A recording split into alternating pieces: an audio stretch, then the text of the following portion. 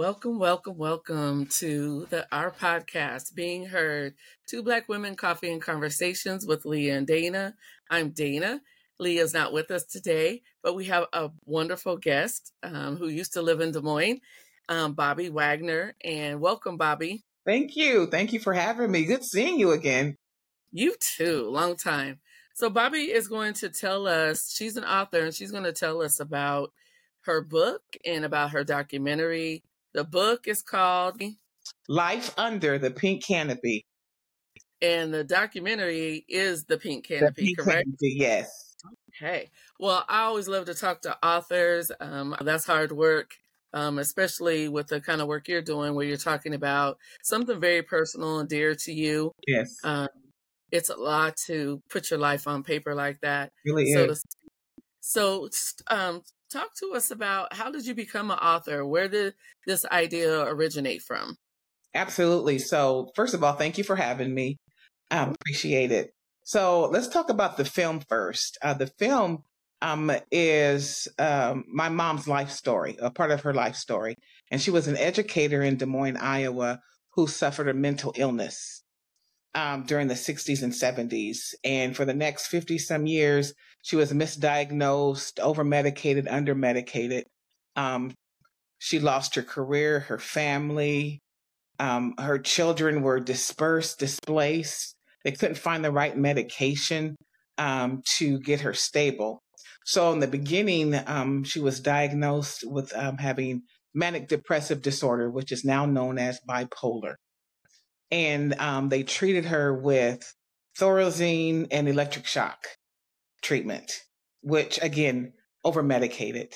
From 66 to 70, when I was doing my research, she had 95 shocks to the temple of these electric shock treatments.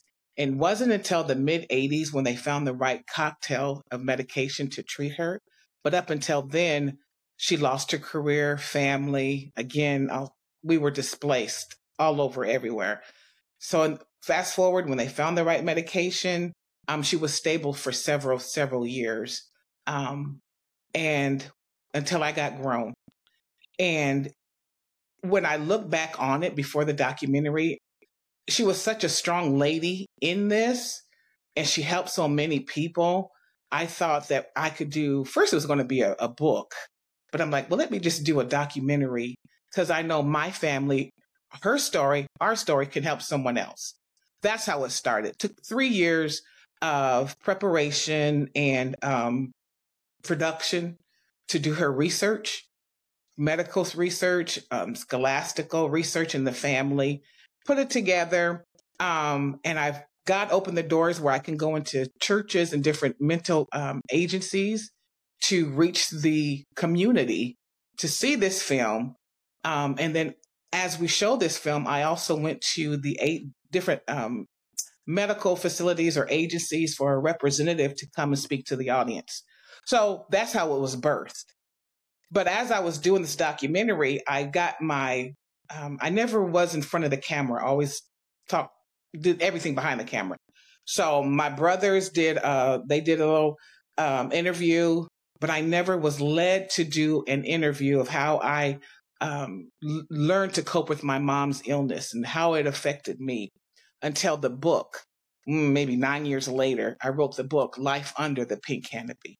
So all that's how I became an author. So tell me, where did the name come from? All right. So great question. So during the transitions of us kids going back and forth to different family members or friends, I never had a bed. I never had a brand new bed of my own. Either was hand-me-down or I slept on the floor. So one year my mom was stable and she went out to Montgomery Wards. Remember Montgomery Wards? Oh, absolutely. Wish we still had it. Yeah. So she brought me a brand new pink canopy bed. And it was a surprise to me when I came home from school. And I was so happy. I went outside to get my friends I played with. And I was just bragging because it was just, she had me in mind. It was mine. Nobody else slept on it. And then later on in that year, she took sick again. And in that day, a person could call or go down to get a court order and get my mom arrested because she was having an episode. She kept having episodes. So they finally apprehended her and took her into the mental health facility. And then during that day, I came home from school, realized our apartment was burglarized because mom hadn't been there and the door wasn't locked. So whoever it was, took just the pink canopy, the top of the bed. So when it came time to write this story, decades later, I didn't have a title. The Lord said, use pink canopy. Why? Because it's the covering that literally was removed from me. Like my mom, figuratively, she was removed from me in and out of my life, but she was my covering. So that's how the name came. Wow, that's deep. Now, how many siblings do you have? So it's a total of 3 of us, 2 boys and me. I'm the baby and I'm the only girl. Okay. Yeah. So did you see yourself as an author or as somebody who was going to produce a documentary? You know, I will say this, Dana, when I went to Tech High, I studied radio and television. So I knew I was going to do something in film. And then when I was a little girl, I always carried a camera. And I was told, document where you always, as a little girl, I know it was weird, but always document where you've been. So I've got all these thousands of pictures of just random things, never knowing that I was going to use my skill. And because I graduated from Grandview in radio and television, I worked for KCCI, Iowa Public Television, but I never knew it was going to be a documentary so personal to me. So I knew it was going to be something in the film, artsy, but I never knew it was going to be this. What's your thoughts too on, it seems like there's such a difference between how mental illness is talked about today compared to like it was when your mother was alive, because back then, there was a lot of stigma around it, where today people seem to be much more open to sharing their struggles. What's that been like for you to see that change? Oh my gosh, it's so refreshing. It's so encouraging. And it's, like you said, mental illness was taboo.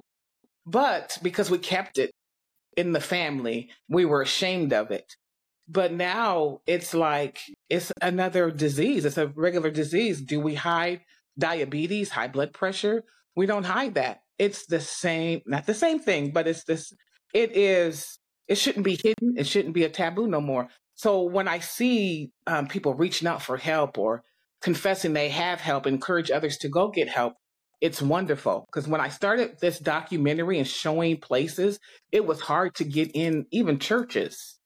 And when I started the film, the audience was quiet until they saw the film and realized, I can identify with this person. May not be me, but somebody in my family. So at the end of the film, we run out of time before we run out of questions. But to see now, it's so refreshing and encouraging. I'm happy because people are getting help. They're recognizing it.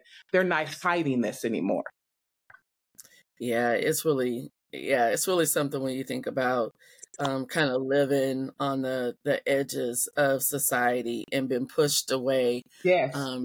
Because of an illness. It's so I'd like to see that too. I'd like to see things change and people get help and be more talkative about it, so people understand that they're not suffering alone. Exactly. They're not going through these things alone. Right. And it is common. So that's part of it's beautiful. Tell me a little bit more about, like, when you're showing this, you talked about in churches and people were quiet. Like, did you have kind of a Q&A at the end, or what did people tell you after they watched it? It was, I identify my cousin, my auntie was misdiagnosed, had a mental illness, but we hid her back in the back room somewhere. It was after the documentary, they felt free to speak on it, and they wasn't ashamed. So it was a lot of identification, and not only that, I had mental health professions. If that person needed to talk to someone professionally, they were there. It's not like you see this film, I'm going to let you go out. No, if you need help, I have that too. I can connect the dot. So it was people just realizing I'm not alone, just like you said. It's not a shameful disease. It's okay to get help. It's okay to have somebody to go with you to get help. Yeah, Yeah. and there's a lot of different reasons, in our lives that anyone can be impacted by mental health challenges. I know when I lost my mother, Mm, that was my first, in 2005, that was my first experience with depression. And I very much, all my life, viewed myself as, a glass, half full person. And this was the first time that I was, the half empty person for a wow. long, long time. And then and the more that I like do reporting, I'm working on a series now about Black maternal health, and the pregnancy and motherhood is another touch point that people, Black women in particular, have with your hormones are going crazy, and lots of mental health challenges come out of that. Some leading women's deaths. So it's something that definitely, I think, growing up, it might not have been talked about, and it might have been kind of hush hush. Mm-hmm. But like the older you get, the more you can realize that there's a lot of things that life can throw at you that you need professionals to guide you through. Your friends and these strong women in your life, they cannot, pray you out of or Or, cajole you out of things. no, you cannot. No, they cannot. Now, something you mentioned about maternity, postpartum depression. That's also what my mom had. Um, Okay. and I see that a lot now, postpartum depression, even 2023. So I'm glad you're doing this. You're putting a spotlight on this. My mom suffered. I think that also added to her depression because she had two young kids at that age. So that played a lot. Your hormones are going crazy, right? And you're in this profession that you're probably the only one that looks like you back in the 60s. Oh, That absolutely. was a lot to take on. And and I love what you said. The church has a big role to play in mental health stability. Sometimes you just can't pray it away. It's the Bible and it's a good psychiatrist or psychologist that's going to help. That part right there. Hmm. The Bible and a good psychologist or psychiatrist. Absolutely. Yeah. Yeah, because and you see things, especially on social media, people still, I still see a lot of, comments sometimes where, others don't want people to, they want you to just pray it away. They don't want you to get medicine and things like that. And I always try to jump into those comments because, God gives us a lot of tools, That's and right. let's use all the Definitely. tools. But let's talk about you in terms of like, what was it like for you, um, as you watched your mom, um, kind of, um, change Mhm. over this course of time? How did that affect you as a young woman and as a woman? How did it affect how you move throughout your life in terms of, dealing with, thinking about mental health? Mhm. Of course, it was hard. It was challenging, hard, sad, depressing. It affected me in two things. Because she was sick all the time and we were moving a lot, I didn't put down roots anywhere for years because I was used to picking up and moving because we was transitioning anyway. Keep your bags packed because nothing is stable. That was my mindset because I was always moving. Mom was not always in my presence. So I never got close to anybody. My brother told me not too long ago, he said, your nurturing years are from 0 to 3, just generally speaking.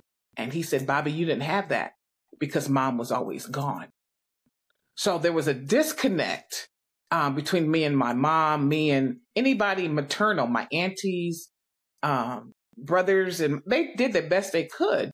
Um, but for me, it was, it translated as a young adult, again, moving, not connecting, sabotaging relationships, any kind of relationships, job opportunities, romantic opportunities. I would mess them up, self-sabotage, because I didn't know how to be still, to process anything through. My thing was fright, flight, let's just get up and go, until I had my child, and I couldn't continue to do that. So I had to turn around and face those, I say, demons. I had to do the work to process this through, because I can't continue to run, right? So that's where all this came out. The book, the documentary, was me healing from the past, healing from that trauma, addressing the unaddressed trauma, so I can be a better me to my daughter and break generational curses. But back then, that's all I knew was I couldn't get used to anything. I couldn't. It was I was hyper vigilant of going on to the next thing. It was easy to get up and go, Dana. I'm saying it was easy, but I didn't know I had a problem. It was just ingrained in me, right? Everybody's like, "You moving again? You moving again?" I'm like, "Yeah. Why aren't you?" But I was the one with the problem, and I had to work on that. Right, and we all know. I mean, childhood things. As an adult, that's where you really see your childhood playing out and how you relate to people, how you are. Like so much of it. I know even like with my husband. So problem solving, like all of that is rooted in what you saw, growing up. So yeah, that's really deep. So like as time has come forward, are you still sharing the documentary and the book with people? Are you still down in Houston? Yes, ma'am. So I turned it into a nonprofit. So I've got the Pink Canopy 501(c). So I'm in the community. I'm still doing the documentary, showing it, or even just having I'm gonna say festivals, but conferences to bring in mental health people. But here's the flip side. Like you said earlier, the conversation is out there now. People are accepting it now, which was my goal back then when I started, right? So my focus is now the children. I want to be what I needed as a kid for the children whose parents are in and out of their lives because of maybe it's not mental health, maybe it's a drug addiction. So I'm focusing on being what I needed as a child. I'm starting a camp, summer camps, so kids can be a kid.